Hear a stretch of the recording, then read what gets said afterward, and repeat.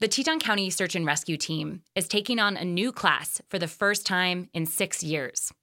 Right now, 10 new volunteers are going through a month-long training process, learning how to help those in need in almost any backcountry situation. KHOL's Will Walkie tagged along for a recent training and asked some of the new recruits what drove them to join the ranks of one of Jackson Hole's most high-profile and exclusive teams. The Teton County Search and Rescue hangar off Highway 22 is filled with almost every toy imaginable. Multiple pickup trucks, some with jet boats attached to the back. All-terrain four-wheelers parked next to snowmobiles and a helipad the next room over. On this Tuesday, though, the search and rescue class is learning about something a little more simple. So this is what we use now instead of like a backboard for spinal stabilization, and it also just makes it warm. The trainees are getting a crash course in what's called patient packaging. If someone is seriously injured in the backcountry and can't walk out, they might get tied on to this back brace and wheeled out to safety. It might take several days. So then we can add the external lashing from the litter. Again, under the arms, over the arms, whatever you decided. The new volunteers gather around Anthony Stevens, training advisor for the team. He says the newbies will keep attending classes like this twice a month until April of next year. They have all the kind of introductory new class training, swiftwater rescue, basic medical. They'll take a full woofer, wilderness first responder course. They'll get aviation, how to be a good crew member in the ship. At the end of all that instruction, the new recruits will become full volunteer team members, on call, ready to drive to the hangar at any moment's notice if they're needed on the Snake, Teton or Togedie Pass, or wherever else someone needs help. There's no written test or skills test. They're kind of being evaluated. It's the longest job interview they'll ever have.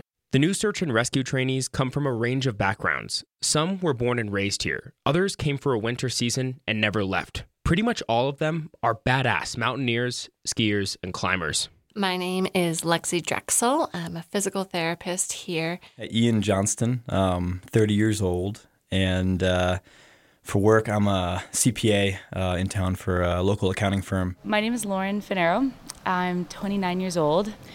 I've worked most recently at the hospital as an EMT tech in the ER and ICU. To get to this point, each trainee went through a months-long interview process that started last winter and whittled 152 applicants down to just 10. Brooke Yeomans, a special education teacher at Coulter Elementary and father of two, has actively applied several times since 2000 when he first moved to Jackson Hole. I guess I wore them down. And they're like, well, we're not going to get rid of this guy, so better bring him on the team. And I think I will be a good teammate. The amount of respect I have for the whole team and what they do is pretty profound.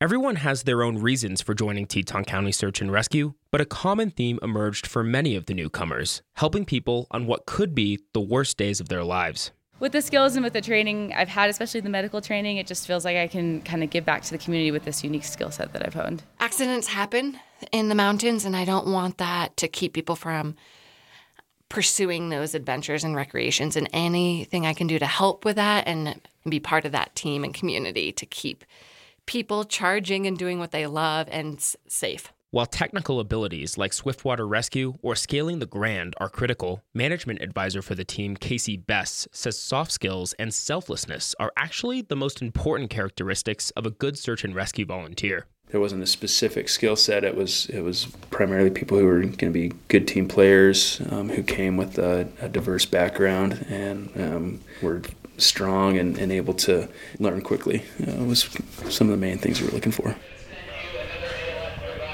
Back at the training center, adaptability was on full display when a call came in for a drift boat that had tipped over on the Snake River.